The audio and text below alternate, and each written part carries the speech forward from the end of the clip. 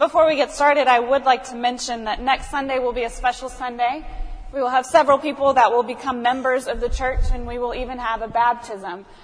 So we would love to have you guys here next Sunday as a supportive community for those who are entering this church as new members and even being baptized, as a reminder, too, of our own baptisms and the membership that we have in God's household. So remember that next Sunday will be a special Sunday. We'd love to have you guys here for worship. With that said, it feels a little bit gloomy outside and everybody seems a little bit tired. I think we just need to stretch it out a bit. Everybody needs to wake up a little bit, including myself, I think. If we were at VBS, I'd make you all stand up and do an Energizer song so you can thank me for not making you stand up and dance like a fool. So at the very least, we can put some smiles on our faces, right? Because we are in God's house this morning, and that is the best place that we could be. With that said, let us listen to God's word from Genesis 37, verses 1 through 11. Jacob settled in the land where his father had lived as an alien, the land of Canaan. This is the story of the family of Jacob. Joseph, being 17 years old, was shepherding the flock with his brothers. He was a helper to the sons of Bilhah and Zilpah, his father's wives. And Joseph brought a bad report of them to their father. Now Israel loved Joseph more than any other of his children because he was the son of his old age, and he made him a long robe with sleeves.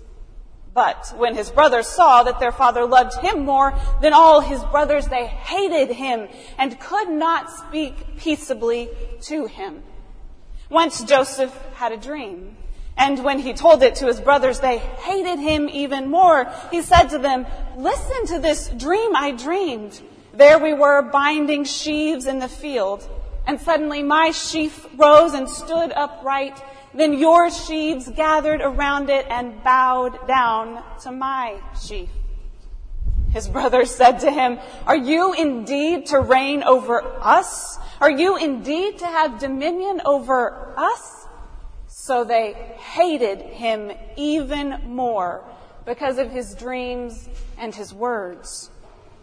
And then he had another dream and told it to his brothers, saying, "Look, I have had another dream. The sun, the moon, and 11 stars were bowing down to me." But when he told it to his father and to his brothers, his father rebuked him and said to him, "What kind of dream is this that you have had? Shall we indeed come, I and your mother and your brothers, and bow to the ground before you?" So his brothers were jealous of him. But his father kept the matter in mind. Talk about some family drama. If you want to talk about family drama, just read through the book of Genesis. It is chock full of family drama. In fact, it's so full of family drama that maybe, just maybe, you can appreciate the frustrations of your own family a little more. Because, really, if you look at this story, this is a story of a man with a ton of children, and he has a favorite. My father used to have a favorite child, too, and he would tell us who his favorite was. It was a little Thomas weekly tradition, if you will. Now, it would rotate because, in fairness, we weren't always his favorite. This week, Desiree is his favorite, but last week it was Caleb, because he mowed the lawn. My father had no qualms telling us who was his favorite and often telling us why.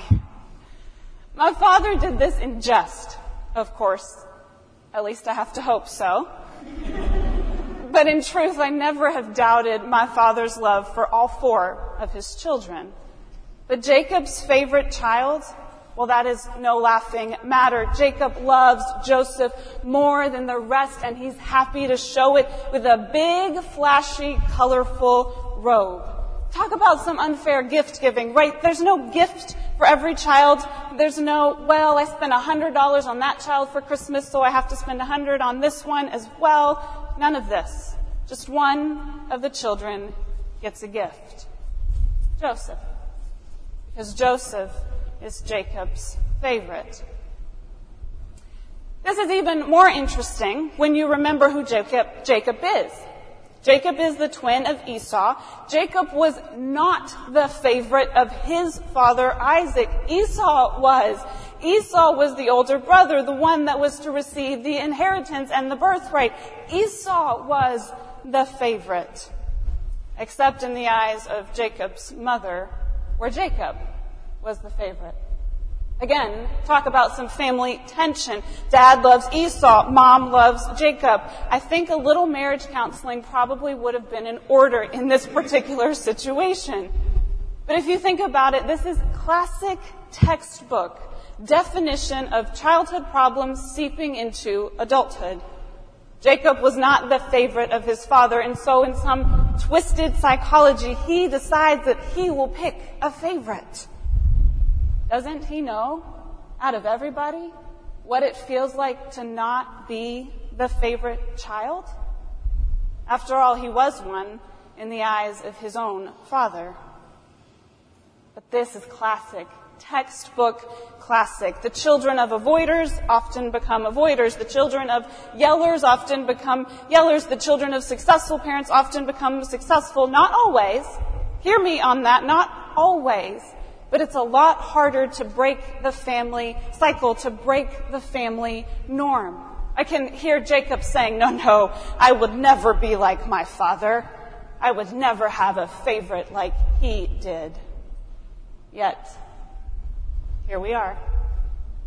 So because of this favorite child, there's some serious family drama between Joseph and his brothers. And then in our passage for today, we get this whole dream thing going on.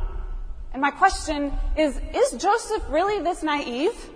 Is he really this dumb, it feels like to me? I can see him in his colorful robe, walking all haughty with this great dream he has. At least he thinks it's a great dream. And he gathers all of his brothers together and lets them know that one day they're going to bow down to him. Joseph is baiting his brothers. He's just asking for it. So finally, his father steps in. He steps in, and the text says he rebukes him. What is this dream you had? Maybe he's rebuking him for some youthful naivete or for lauding his dream over his family. Maybe Jacob knows that this is one of those dreams better left unspoken. And as Joseph continues to speak, I'm sure Jacob imagines the brightness of 11 stars, the sun and the moon clustered together in the sky, and then his eyes settle in on Joseph, and he rebukes him for being so foolish as to laud his dream over his brothers. But the text ends with this line: Jacob kept the matter in mind. Perhaps Jacob is the only one who understands the weight of the dream. Perhaps Jacob, who is no stranger to dreams, knows that the dream sounds great, but it will not be convenient. They never are. That's what our Isaiah text was about, a God that does new things. But a new dream means that God is unsettling things. It means that God is coming to shake things up a bit. Jacob is an old man at this point, and I can imagine he is tired of new dreams and new visions because whenever they come, they are inconvenient. If you remember, Jacob had his own dream. It was of a ladder, which promised him that his descendants would be spread out to the east and west, to the north and south. What a beautiful dream. Not even a chapter later, things get a little complicated. He goes off to find himself a wife, and he does. Rachel, it's like one of those beautiful romantic comedies. Upon seeing her at first sight, he knows this is the girl for him. But he'll have to work for 7 years to marry her, which he does. 7 years later, he thinks he gets to marry Rachel, but there's a complication. Rachel has an older sister, Leah, and the eldest daughter needs to marry first. So they play a little trick on Jacob, the trickster, and he marries Leah on accident. Furious, he commits to working another 7 years to marry Rachel too. All of this because of this dream which promised him descendants that would spread out to the east, to the west, to the north, and the south. This dream, though, was nothing but inconvenient. 14 years of hard work just to marry the woman he loved. So, when Jacob hears that his favorite son has been dreaming some things, he gets worried. This dream sounds good, but getting there? That may not be any fun.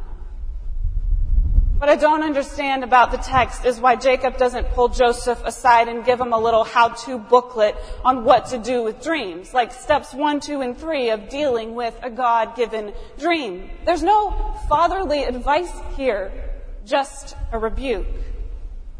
Because with this dream that Joseph has, Jacob's hope for a quiet life, with all of his sons around him, Jacob's home for a quiet life where he has finally settled in a land, Jacob's hope for a quiet life are gone. Because there's a new dream, and it won't be convenient. And on this, Jacob's right. Without the dream, Joseph wouldn't have been thrown into an empty cistern. Without the dream, Joseph wouldn't have been sold by his brothers into slavery. Without the dream, Joseph wouldn't have been tossed into prison. Dreams aren't convenient. This is God saying, I'm going to do a new thing. And Jacob, understanding the inconvenience of dreams, is saying, please don't do a new thing. We are tired.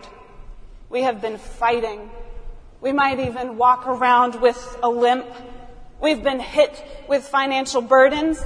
We've been hit with toxic work environments. We've been hit with illness and disease. We've been hit with our own family drama. And all along we hear God's assurance, I am going to do a new thing. Sometimes we're saying, oh, please don't. Because dreams, visions, callings, well, they're not convenient. It's because of a dream for a better family with successful children that mothers have found themselves working 2 jobs as a single parent in order to clothe and feed their children. It's because of a dream that teachers have found themselves walking down the white cinder block hallways of school wondering if that lesson on English punctuation will make any difference to even one child. It's because of a dream for success that many of us roll out of bed at 5 a.m. to get to work, to answer that phone call and hold that meeting and answer 1,000 emails. It's because of a dream for a close family that you drive to cities near and far to spend time with your children, or to stay home with your spouse or your aging parents that need you to help tend and care for them. I've dreamed since I was very little of being a pastor. The road has not been smooth. I doubt that yours is either. Dreams are not convenient. They take up our time, our effort. We lose sleep over these things. We lose our tempers and our patience over these things. We are people who would rather have little parts of dreams, little hints of dreams. But whoa, God, that's too much. That dream is too inconvenient. I'm going to need you to dial it back just a little bit. We are Sliver's kind of people. At every meal, my grandmother works her way around the buffet table and cautiously grabs a tiny bite of every dish. At a restaurant, she'll say, I just want a bite of that. At home, I just want a bite of that. I remember at one point in time, I had a bag of Sour Patch Kids. This is a candy that is really sour. And she said, I'd like a bite of that. And I told her no, because I knew she was not going to like it. Nevertheless, she wanted a bite of this. But what really gets me is that when it comes to dessert, she'll always ask for just a sliver of cake or pie. Just a sliver. If you serve her too much, she will say, oh no, that's too big, that's too much. Here's the problem. There are certain dishes on a table that you should never eat a sliver of because, well, they're not very good. And there are other dishes on the table that you should never eat a sliver of because they are too good for that. When somebody makes a homemade red velvet cake with 6 layers and 2 pounds of cream cheese frosting and butter, you do not eat a sliver. It's worth eating at least 1 full slice. When someone makes a homemade blackberry pie with a brown sugar crumb topping, that is worth eating a full slice. But we are slivers kind of people. When the slice of God's dream is too inconvenient, we hold out our hands and say, "What is that dream you had? It is too big. It's too much." So Jacob hears Joseph's dream and he can see that this will be inconvenient. The road to the dream won't be easy, so he rebukes Joseph for being naive. And he keeps the matter in mind. In other words, he took Joseph's dream and he stowed it away. He put it in his back pocket. Maybe he'll want that slice of cake later, but for now, it's sitting in Tupperware in the refrigerator. But it's not forgotten. Sitting there while God flavors the dream with divine attention. There's a woman in Guatemala who found a group of kids walking around the streets in the middle of the day. She stopped and asked, "Where do you guys go to school?" They answered, "We don't." So what did this lady do?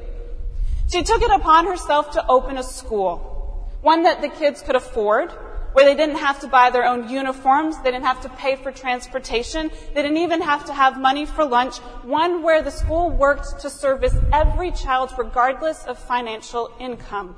The school now has 177 students. The teachers of this school are young. Many of the teachers that work there are still in the process of getting their teaching degrees.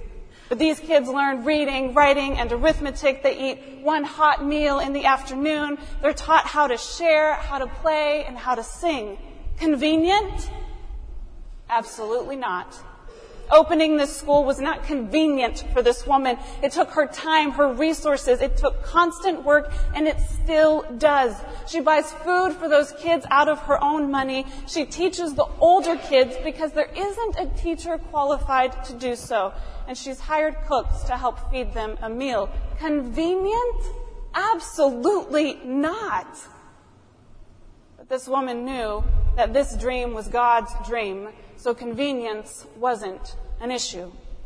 In fact, God's dreams aren't about convenience. They are about conviction.